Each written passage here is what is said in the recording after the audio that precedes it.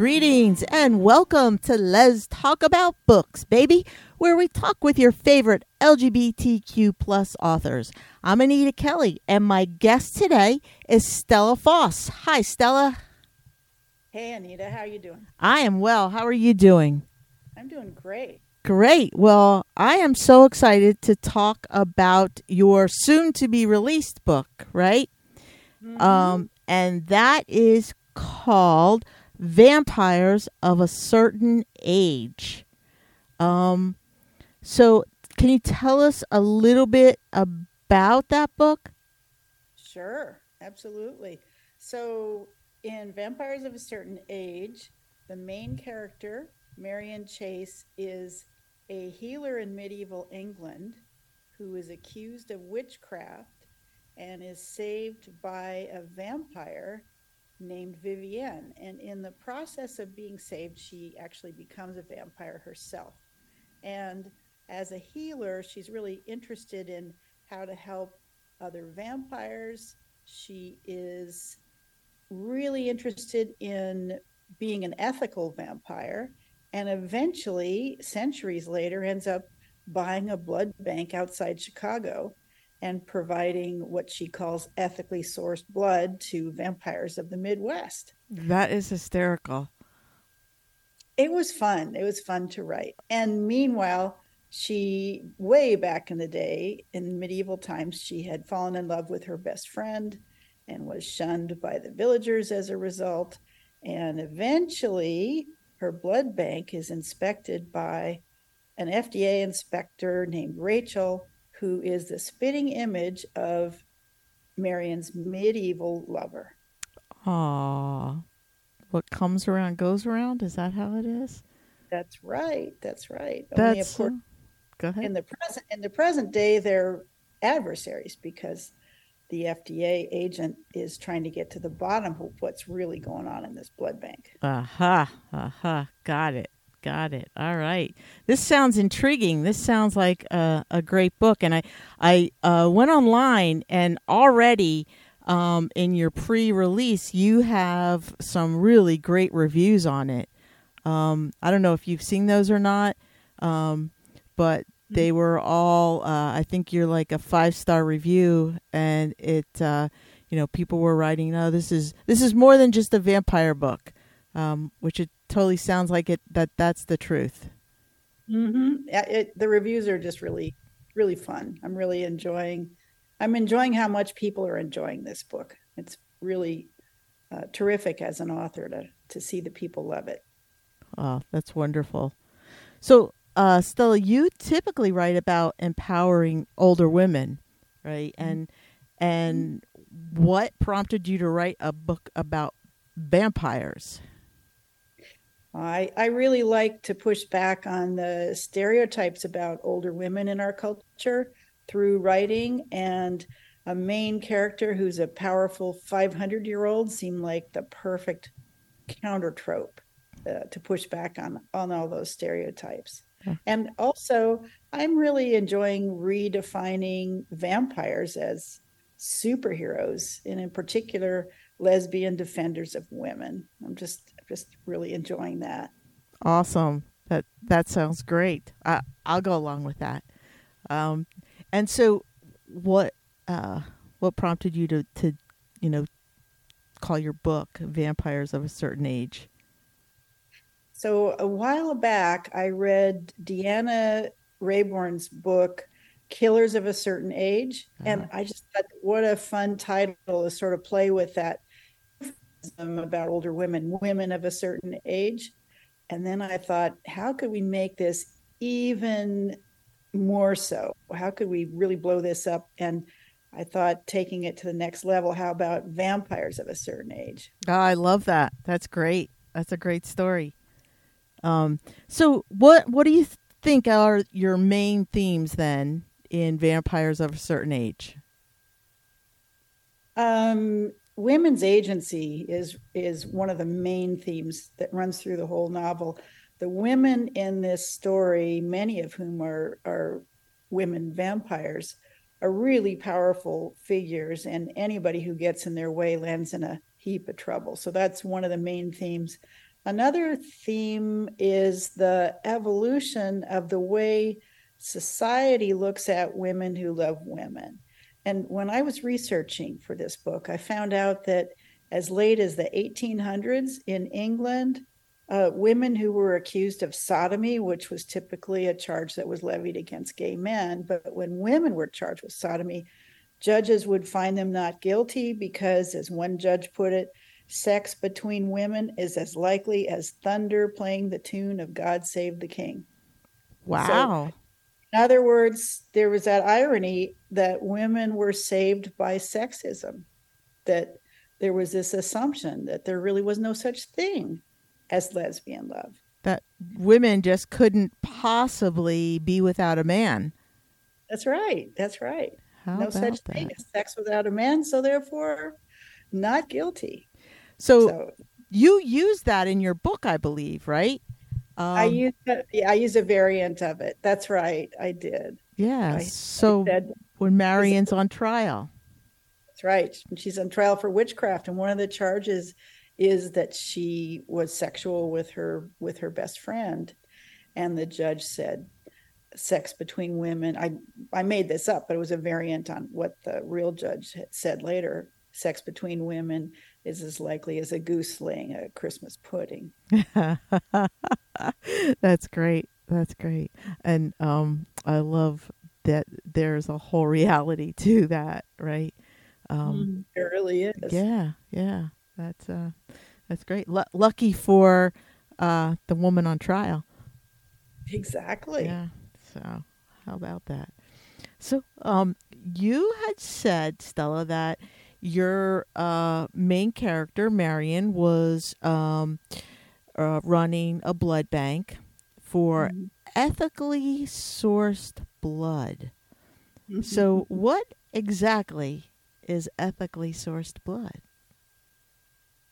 Erin started out her time as a vampire as one of a group of women vampires who took a vow not to harm innocent people and to protect women in particular. So, for hundreds of years, she had been trying to find ways to feed herself that would keep to her vows, and eventually was able to buy a blood bank outside Chicago. And she was a healer and a scientist, and she learned that the diseases that affect humans that can be transmitted through blood don't affect vampires. This is a construct in this story. Okay. So um, so therefore, anything that was found to be infected through the extensive testing, which of course every blood bank does, Mm-hmm. instead of destroying that blood, which is typically what's done, they were using it to feed vampires in the area. So, Okay. so ethically sourced blood is blood that would have been wasted, but Mhm. actually makes good food for these folks in the story. Great. How did you come up with that idea? I used to work in biotech, and I did a lot of work with biologics, visited blood banks. So I was really familiar with the testing process there, and how extensive it is. Mm-hmm. And so when I was thinking about this character, Marion, this healer vampire, I just thought that would be a great way for her um, to keep with her ethics and yet live comfortably as a vampire and help other vampires in the process. Yeah, yeah. That's great. That's very clever of you. Really is. Um, Thank and I like that you are drawing from all these real life scenarios and incorporating them into your book. Um, you. yeah, Mm-hmm. that's really cool. So, all right. So, Stella, your main character is Marion Chase, and she's 500 years old. So, tell me, what can an older mortal woman learn from Marion? Well, Marion is in the unusual position of having problems because she doesn't visibly age. So, unlike us mortal women who may get to a point where because of societal pressures, we try to look younger than we actually are. Marion has the opposite problem. If she stays in one place very long, if she's living and working in one place, eventually people start to notice that she isn't visibly aging, and she has to do things to try to make herself look older. And I just really appreciate the irony of that. And I think readers do too, that it's the same problem that we have, but flipped on its head. Yeah, that's So very clever. yeah, yeah. And it's so timely because there's so much conversation going on now about, for example, celebrities who try to look younger than their age and whether they're trying too hard. And it seems like you're damned if you do and damned if you don't. So it's fun to have a character who's having that problem. And the other thing that I think we can learn from and think about when we read about Marion is that even for us, when we hit 70, which I'm about to hit next month, we've lived twice as long as the average lifespan in medieval England. So when Marion became a vampire, she was a little bit under 40. She was already a very, very old woman. So she has problems when she's 500 years old. She has so many memories that it's hard for her to think about everything that's happened in her past. And I think that's true for many of us. We get to a point where it's hard to think about the fact that, for me, for example, I remember the 48 star American flag, and it just blows my mind that I remember that. I remember watching President Eisenhower play golf.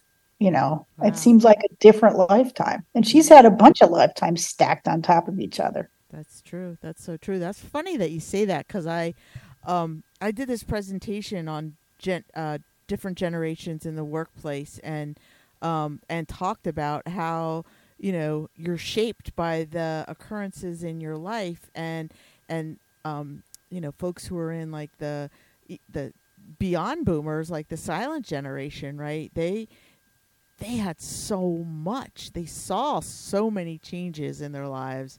That was really like the start of the industrial age, and it just kept on going. So Mm-hmm, yeah. mm-hmm. So if you're 500 years old, imagine the changes that you see. Yeah, Yeah, yeah, it's really true. I mean, for Marion, high tech was a horse and buggy.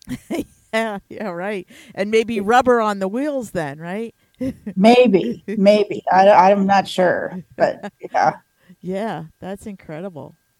Um, so your other character, Rachel, is it Suter? Sutter. Sutter? Mm-hmm. She's in her 50s, and Mm-hmm. she is really the youngest woman in the central romance.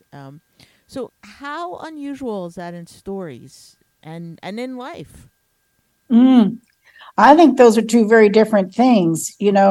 Um, even now, if you go to publish a romance novel through a traditional publisher, Mm-hmm. if your main characters are over 40, it's considered what's called a seasoned romance, which means Really? about older characters. And, from my vantage point, 40 just seems incredibly young to be considered seasoned. Yeah. I think, that's lightly seasoned, if anything. Yeah, I like that.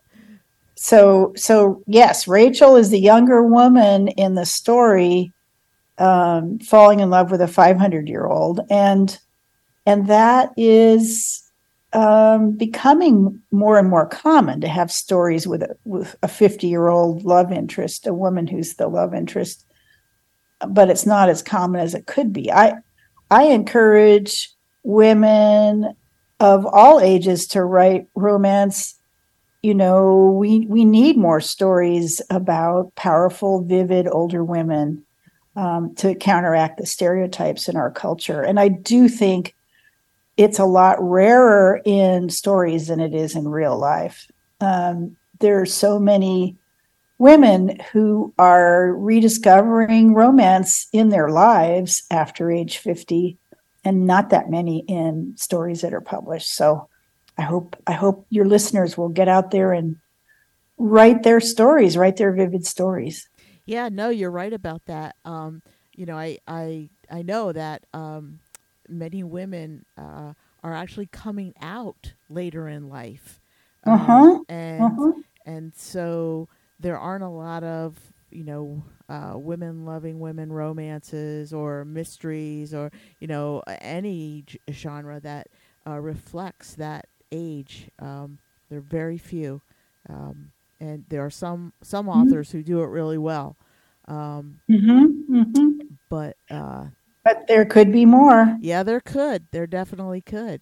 So that's quite an age gap, 550. I think Mm-hmm. that's the biggest age gap that I've come across.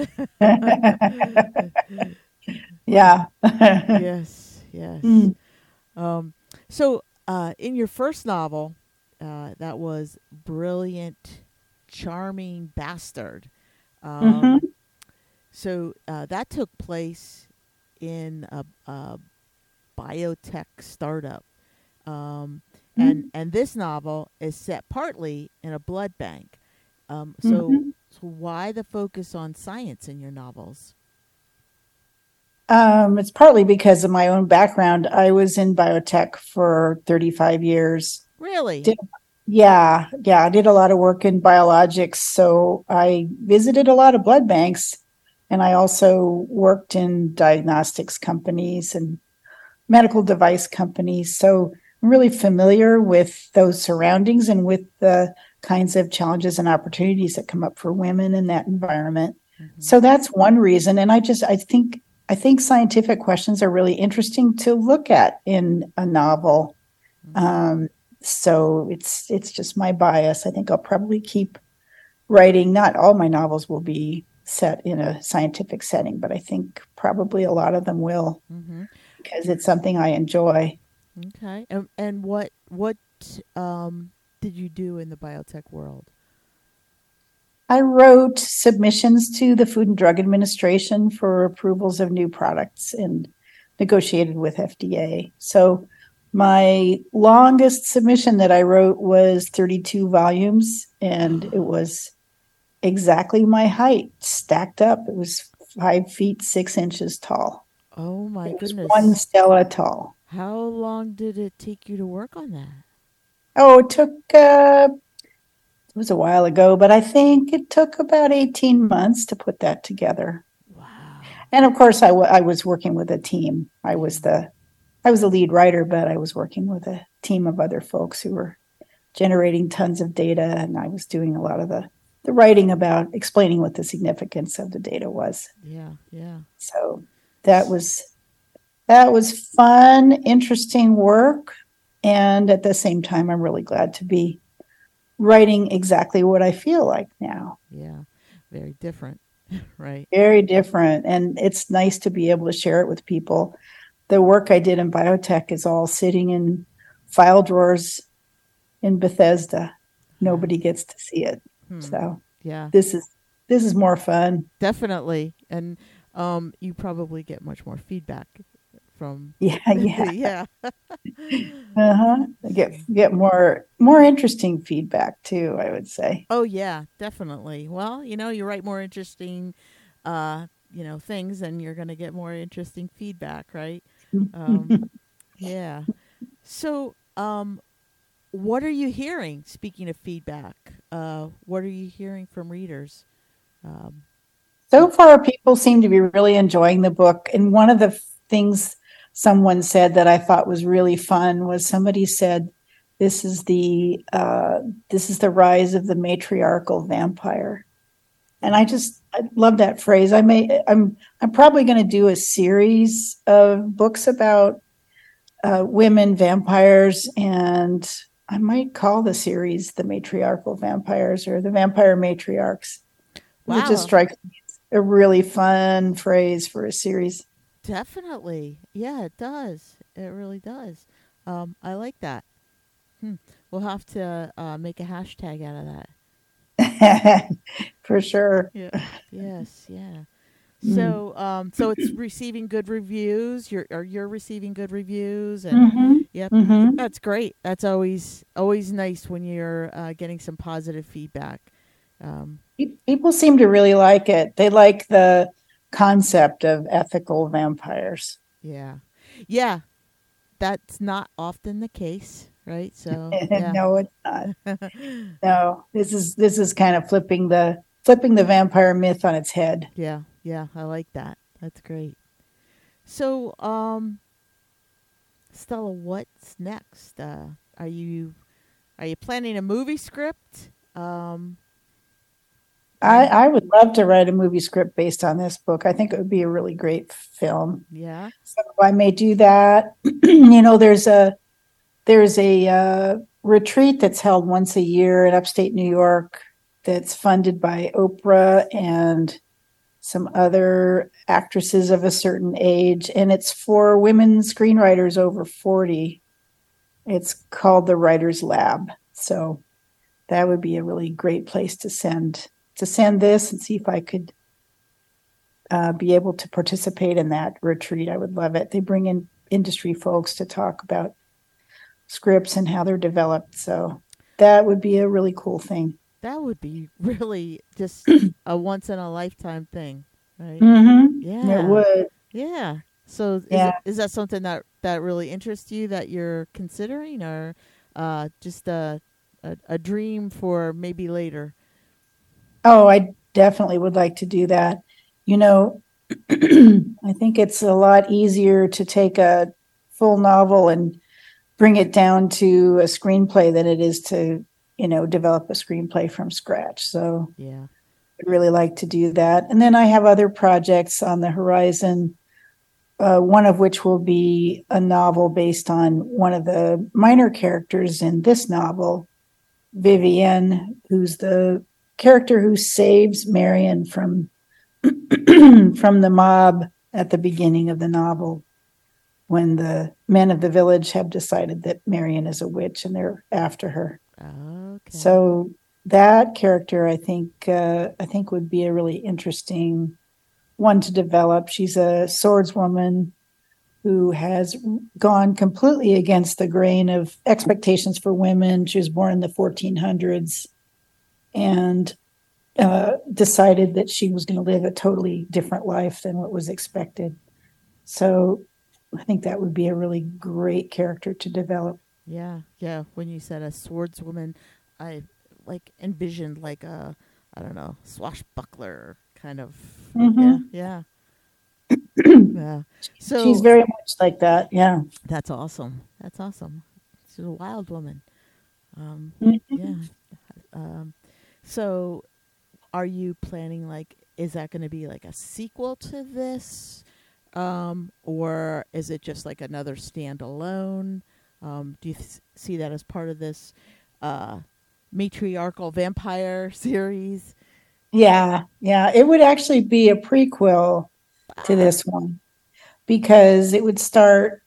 She's 100 years old at the beginning of this novel that's okay. about to publish. So it would start with her origin story 100 years earlier. So it definitely would be a prequel in this series. Wow, that's great.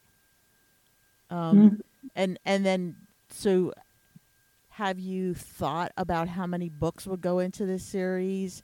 Um, how many characters you're gonna need to develop? It's sort of open ended. I think it depends on, um, you know, how they're received and how much energy I end up having for this particular series. But there are 12 women in uh, the sort of colony that Marion joins in the city of York right after she becomes a vampire. Okay. And those women come back into her life later on. And I think several of those would have an interesting story to write about. For example, there's a woman vampire named Sybil who at the at the midpoint of the book goes off to become a barber surgeon and of course would need to be a cross-dressing woman in order to do that. She would need to pretend that she's male to be able to have that career. Mm-hmm. And I think she would be a really interesting person to write about. And of course, obviously that fits in with my background too, because bloodletting for a long time was the standard of care for a lot of illnesses, Yes. even though it actually was counterproductive for Yeah. almost everything. Yes. Yeah. But if you're a vampire, of course, it would have been a very convenient career to have. Yes. That's so true. So, once again, um, it's Vampires of a Certain Age Mm-hmm. by Stella Fosse. Mm-hmm. And when will we see this out on the in the public market? It's up for pre-order now on a bunch of online websites. Probably most of the ones that folks know about. They'd Okay. be able to find the pre-order, and then it's going to actually publish on the 15th of September. And Awesome. at that point, it'll be available everywhere, including you'll be able to go to your own local bookstore and order it because it will be on Ingram Spark, which is a place where where bookstores can order for books by independent authors. Oh, that's fabulous. Yeah. Yeah, so you don't have to patronize the big online stores to get it. You can go right to your local bookstore, your local independent bookstore, and get it. Wonderful. That's good to hear. I like that. Mm-hmm. Yeah. All right. So, Stella, any parting words for our listeners? I just think that what the world needs is a lesbian vampire superhero. And so that's my goal. All right. To fill the world with lesbian vampire superheroes There you because, go. somebody's got to save this world. You're right. And why not a lesbian vampire? Yeah, exactly. And Yes. thank you so much for having me. Hey, thank you so much for being on the show. It was fun talking with you, and I am looking forward to Vampires of a Certain Age that's coming out on September 15th. So, Wonderful. yeah. Thank you. Thank you again. Yeah, thank you. All right. Take care. That's all the time we have for today. And thanks for joining Les talk about books, baby. And until next time, may your journey be lighthearted, peace be plenty, and be safe, folks.